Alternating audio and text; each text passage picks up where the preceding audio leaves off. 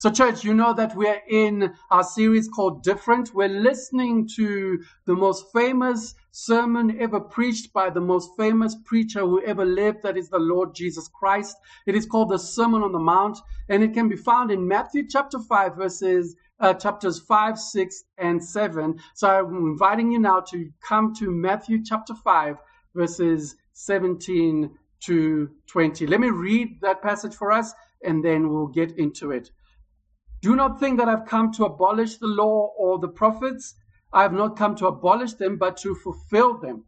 I tell you the truth, until heaven and earth disappear, not the smallest letter nor the least stroke of a pen will by any means disappear from the law until everything is accomplished. Therefore, anyone who breaks one of the least of these commands and teaches others to do the same will be called least in the kingdom of heaven. But whoever practices and teaches these commands will be called great in the kingdom of heaven. Verse 20. For I tell you that unless your righteousness surpasses that of the Pharisees and the teachers of the law, you will certainly not enter the kingdom of heaven. Now, before we get into that passage, let me just set things up for us this way. The year is 1993, and this is my final year in high school. We're writing the final exam. We're done after this exam. We're done with high school, no longer in high school again. And so after that exam, we went and we handed in our textbooks. Remember that? Where you had to hand in your textbooks, and then the teacher signs off to say that you have been cleared. And then after that, a group of friends and I, we decided we're going to go up to the roof of the school, second floor of the school, on the roof. And we're going to take with us our notebooks that we've been using. And we're going to toss these notebooks up in the air and watch them fall to the ground 2 stories down. That was our celebration. That was marking that we are done with high school, that this is the end of our high school careers. How did you celebrate finishing high school? What did you do? What was your ritual? What was your celebration? That was ours. And so you're thinking to yourself, what is that got to do with Matthew chapter 5, verses 17 to 20? And I know others of you are thinking, 1993, you were finishing high school?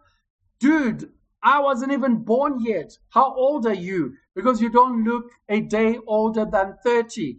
And you'll be right, not a day older than 30. But the reason I'm telling you this story, come with me to Matthew chapter 5, verse 7. Listen to what Jesus says. It says, don't think that I've come to abolish the law or the prophets.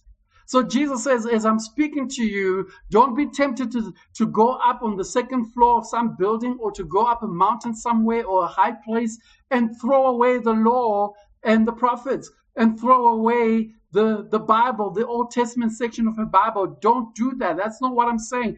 Don't think that because of the things I've been saying, now you need to get rid of your Bible. That's not what I'm saying. So, church, how might these guys come to that conclusion? How might they be tempted to think that Jesus is saying, throw away the Old Testament section of your Bible? Well, it's possible that they might come to that conclusion, but how?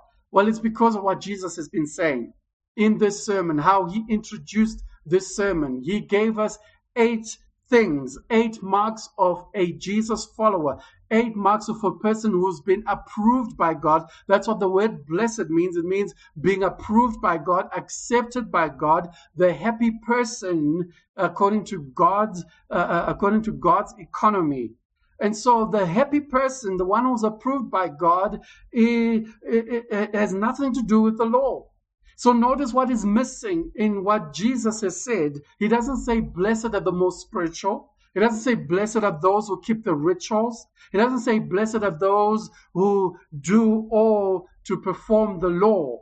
Those who are good at keeping the law are the ones who are blessed. No, there is actually no reference to the law. Not once does Jesus mention the law as the means by which you become accepted by God, as the means by which you become right with God, as the means by which you come into the kingdom of God. He does not mention the law at all. And so if I was sitting there listening to Jesus as he was preaching on that day, I'll be tempted to think that Jesus is saying, out with the old and in with the new. Let's go out and throw away and toss into the air the Old Testament, because it is now null and void. It does not apply anymore. Those people listening to Jesus on this day might be delighted to say, we don't have to keep the law anymore. We don't have to live by the law anymore.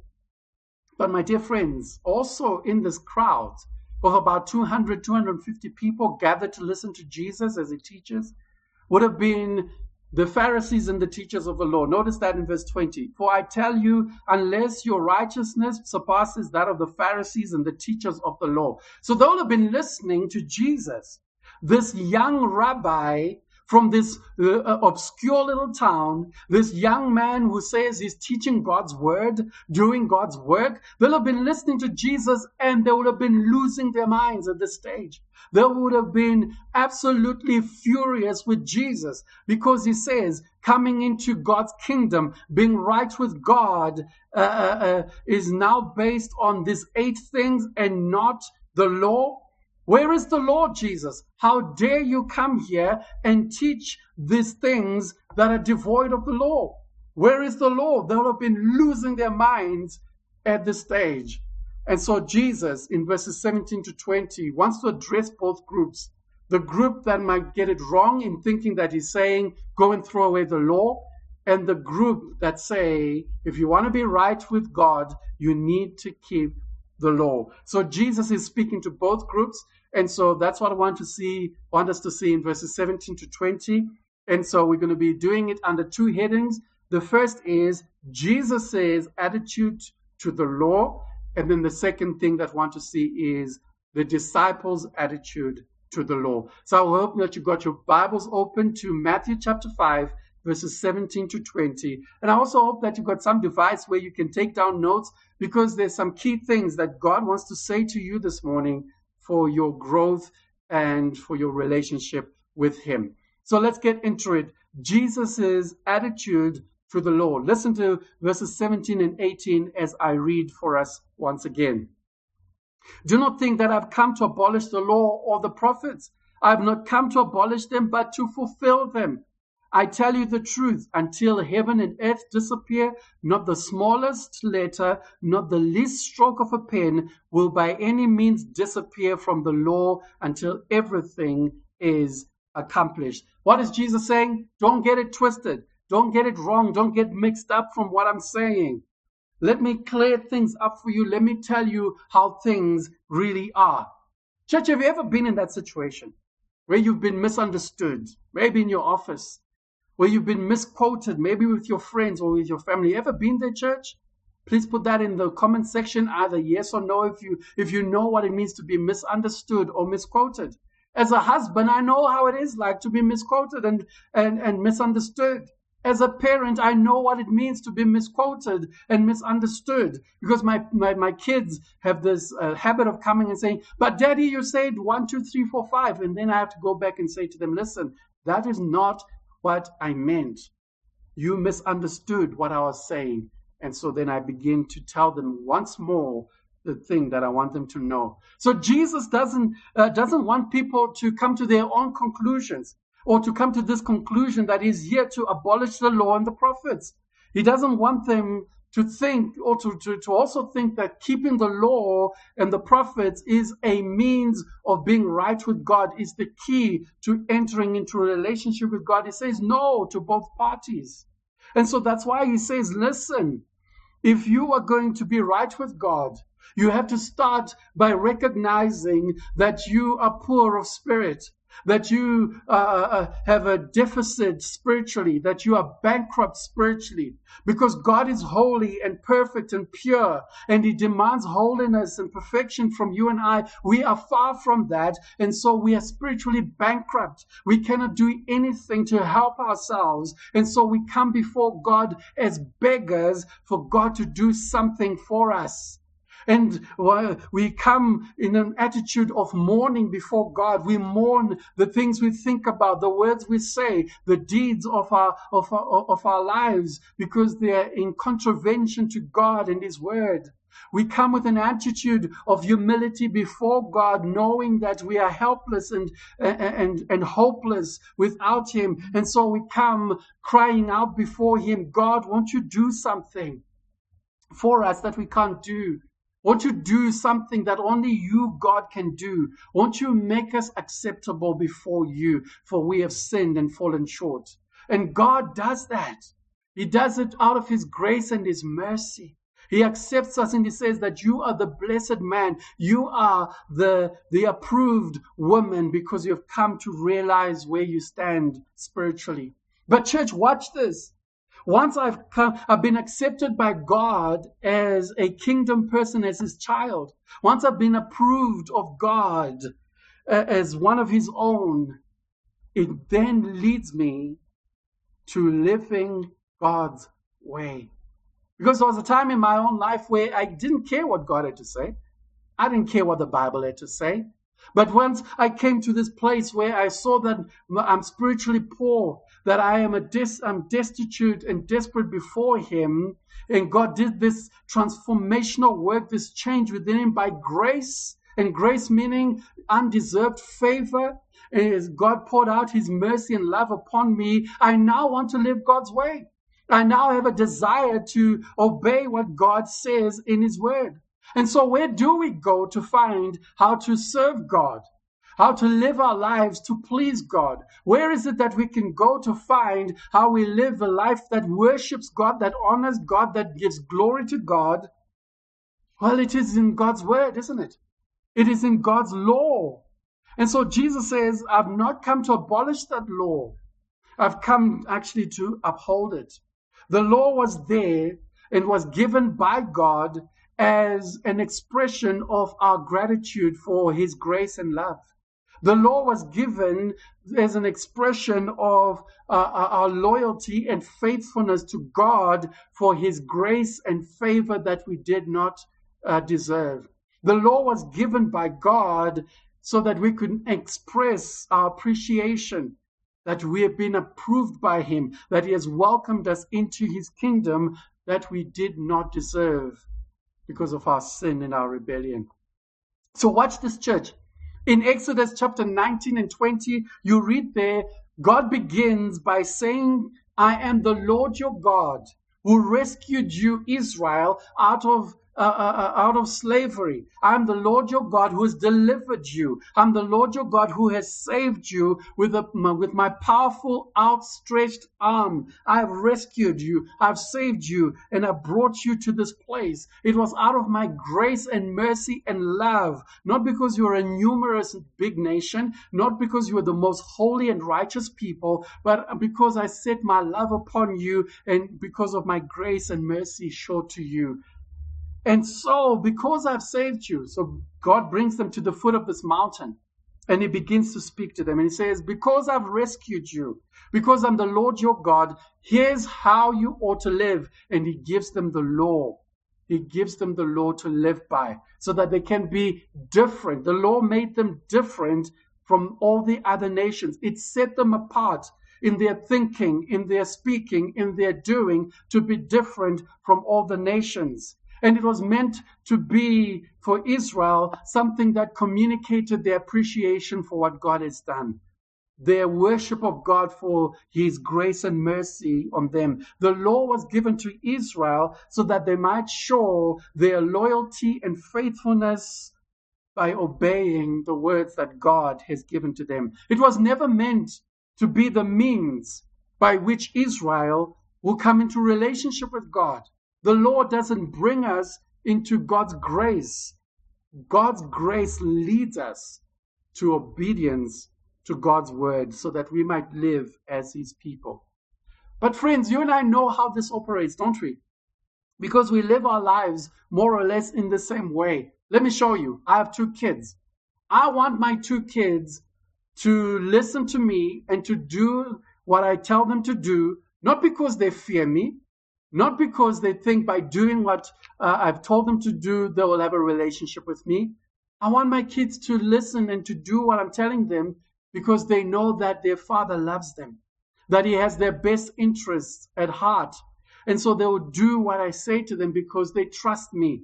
They know who I am and that I have nothing but their best interest at heart. And so in verses 17 and 18, Jesus says, listen, guys, don't come to a wrong conclusion. You don't come to enter into God's kingdom. You don't come into relationship with God by keeping the law, as the Pharisees and the teachers of the law thought. And the law is not null and void for you who are thinking that there's a new way of living. But the law is there as an expression of your gratitude before God. Because once you've come to understand that you're bankrupt, once you've understood that you are broken before God, and you understood that God's grace has been poured out upon you, the undeserving, you will want to live God's way. How? By keeping His word, by keeping the law that He has given to you, by living out God's word. And for the people that were listening to Jesus on that day, God's word, as it is summed up here by Jesus, is summed up and called the law and the prophets. So the law was the first 5 books of Moses, the law that God gave to Moses, the 10 commandments, and the rest of the Old Testament that explains how to live the law. And the prophets were those that were doing 2 things. Number 1, calling God's people back to repentance and faith in God, and reminding them that, number 2, there's a Messiah to come. So this is the law and the prophets. And so it was the Old Testament Bible. So Jesus is saying, I've not come to throw away the Old Testament Bible. I've not come to throw away the law and the prophets. I've not come to do away with that, says Jesus. But notice what He does say in verse 17. Do not think that I've come to abolish the law or the prophets. I've not come to abolish them, but to fulfill them. There's the key of what Jesus says about the law and the prophets. Jesus says, I have come. I am God's son on God's mission. I have a purpose to fulfill, and I have a mission to carry out. And it is not to abolish the law and the prophets, but notice it then, verse 17, it is to fulfill the law and the prophets. And so the question, C4, that we need to ask ourselves is, how does Jesus fulfill the law and the prophets? So watch this. Let's just take a couple of examples from the Old Testament. God said in His law to the people of Israel that if you're going to maintain relationship with me, you have to bring a sacrifice. So He establishes the sacrificial system as a reminder that we are sinful and God is holy and we need God's forgiveness upon our lives all the time. You bring the blood of bulls and goats and rams and sheep as a sacrifice before the Lord, before God Almighty. Jesus says, I've come to fulfill that. And how does He do it? Well, we have to come to the end of the Gospel of Matthew, because there we find that Jesus is crucified on a cross. And as He's dying on the cross, He's saying, I'm dying in the place of others so that they can find forgiveness. I'm going to be the ultimate sacrifice. I'm going to be that lamb whose blood is spilled so that you can have relationship with God, a complete relationship with God that cannot be fulfilled by the blood of goats and bulls and sheep. I'm the ultimate sacrifice. How about the temple? God said, build a temple to Israel, and I will cause my name to dwell in the temple. That's where my presence will be found. Jesus comes and He says, I am the temple. I am the ultimate temple that the Old Testament was pointing towards. I am now the place where a holy God meets with sinful people and have relationship and fellowship. So I'm the fulfillment of the temple. And all the other rituals that are in the Old Testament, all the other sacrifices, all the other ceremonies, they were all pointing to Jesus. And in Jesus, they are fulfilled because He gives up His life on our behalf. He lives the perfect life on our behalf so that we can have relationship and be approved and accepted by God. What about the prophets? Well, the prophets spoke about the coming Messiah. And the prophets spoke about and warned Israel to come back into relationship with God. Jesus fulfills that. He says that those who come to me will find forgiveness. Come unto me, all who are weak and heavy laden, and you'll find rest. And then Jesus also said that he is the Messiah who has come to rescue those who are in darkness. He's the good news that has come. So he's the fulfillment of the Old Testament. So watch the C4. Because Jesus has fulfilled the Old Testament and fulfilled the law and the prophets, two things become true. Number one, we don't become anti-law. We don't throw away the law. We don't do away with the law as if it is null and void. But now we see the law as an expression of our gratitude. We use the law to worship God in obedience to his word. We use the law to remind us of his grace and his mercy. We use the law to say, we want to serve you, God. We want to live for you. We want to do things that bring glory and honor and praise to you, the things that bring you joy. And so we live by your word. We don't use the law as a means to becoming right with God. But we use the law. We see the law as our expression of faithfulness, loyalty to God by doing as he said. And then number two, we trust in Jesus who fulfilled the law. He's the fulfillment of the law. So we trust in him. We follow him. We listen to him. We do as he tells us to do. And so Jesus says, I've not come to abolish the law, but I've come to fulfill it. And then the second thing that we find that Jesus says, he says, I don't want you to have the wrong idea. So what should the disciples' attitude be to the law? Well, listen to this in verses 19 and 20. Follow with me. Therefore, anyone who breaks one of the least of these commands and teaches others to do the same will be called least in the kingdom of heaven. But whoever practices and teaches these commands will be called great in the kingdom of heaven. Verse 20, for I tell you that unless your righteousness surpasses that of the Pharisees and the teachers of the law, you will certainly not enter the kingdom of heaven. The disciple, the one who says, I'm following Jesus, I want to live for Jesus, keeps the law, says Jesus. You don't throw away the law. You don't go up on the second-story building as we did on our last day of high school and throw away the law. You don't do that. You keep the law. And the word that Jesus actually uses there for keeping the law is not to relax the law, not to break the law, not to loosen the law in any way. No, we uphold the law. We are a people who have been accepted by God into his kingdom. We are people that have received grace and love and mercy from God that we do not deserve. And so what is our response? What is our act of worship and service before God? We uphold the law. We keep the law. We obey the law because that's what pleases God. So we don't try and find loopholes to get away with stuff from the law, to get away with sin. The Pharisees and the teachers of the law were experts at doing that. They looked at the 613 laws given by God and they would say, yes, we want to keep them, but how can we stretch out each one of them so far that we know where sin is? How far can I go before it becomes a sin? How far can I go before I break the law? My dear friends, it's not only the Pharisees and the teachers of the law who had this problem. I have this problem because I tell myself, well, how far can I go before it becomes sin?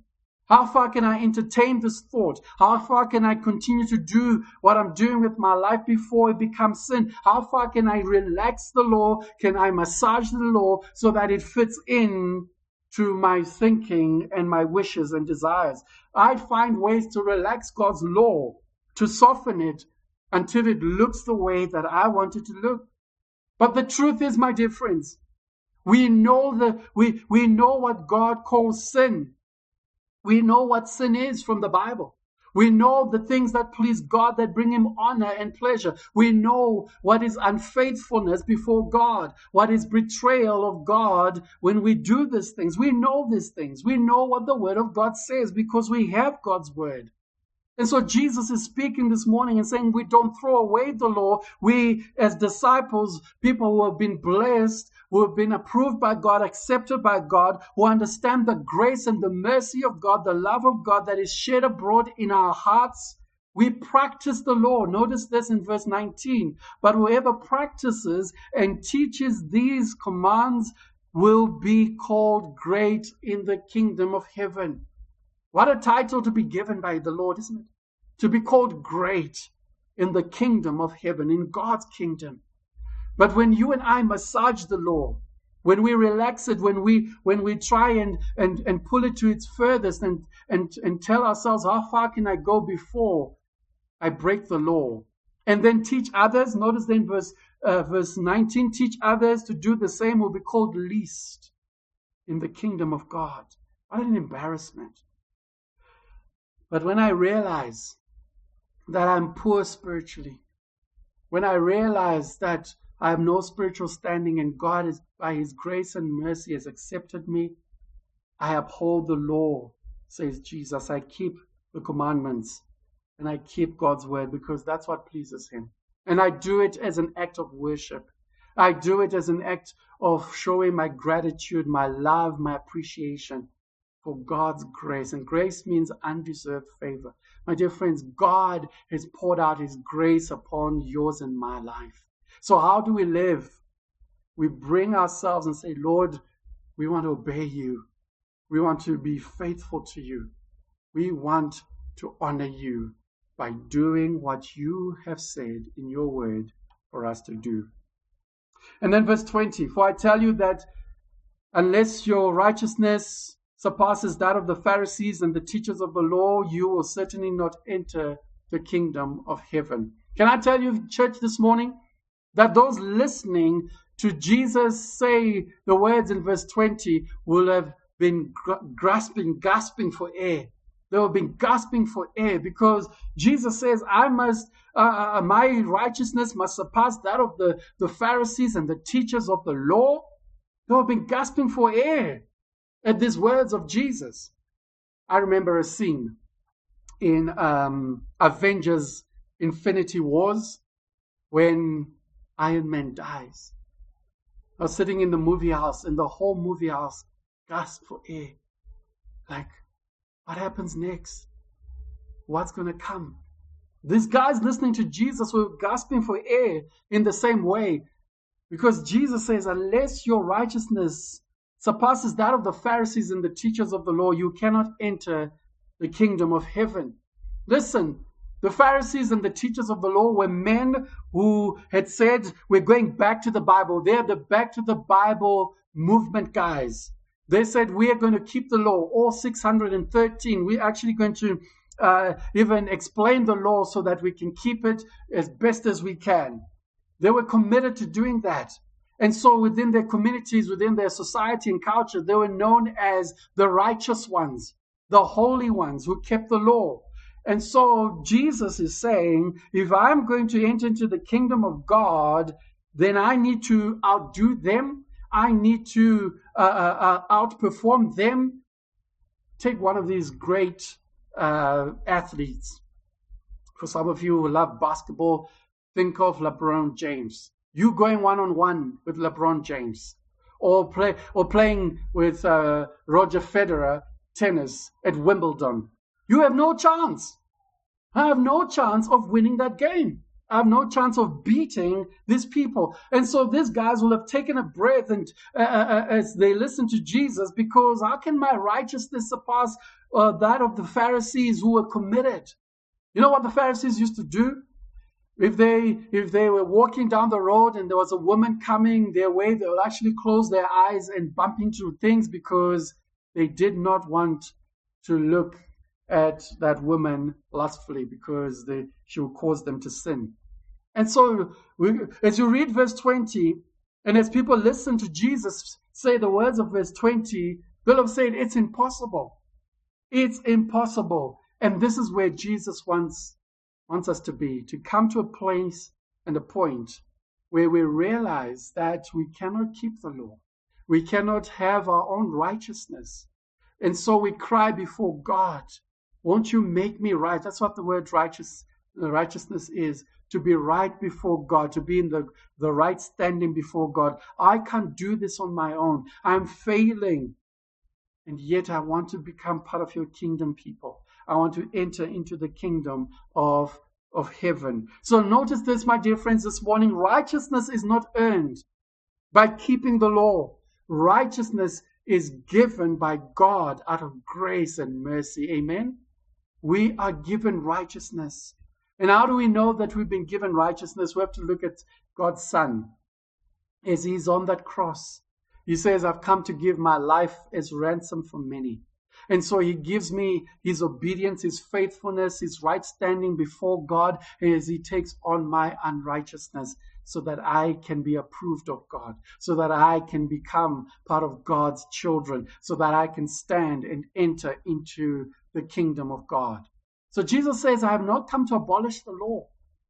I've come so that I can fulfill the law, and so that you can see that your only response after you understand the grace and mercy of God is to go out and live for him and obey him in what he has said.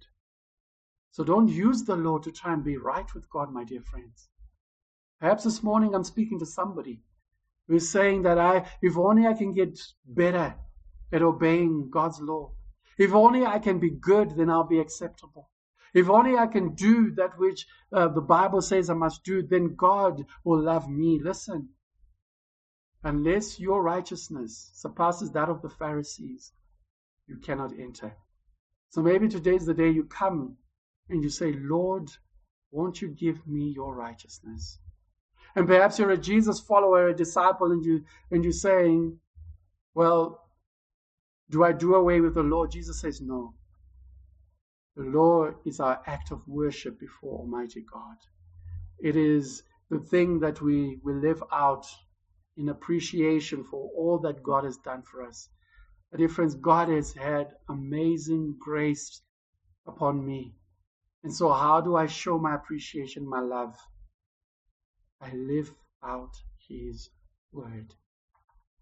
And wherever it is that God has placed me, I live out God's word, and I am different, and I call others to recognize this work of God, this grace of God, and to desire their lives to be different. Is that you, Christian friend? So why don't we bow our heads and ask God to help us to understand and to live out his word? Shall we pray together?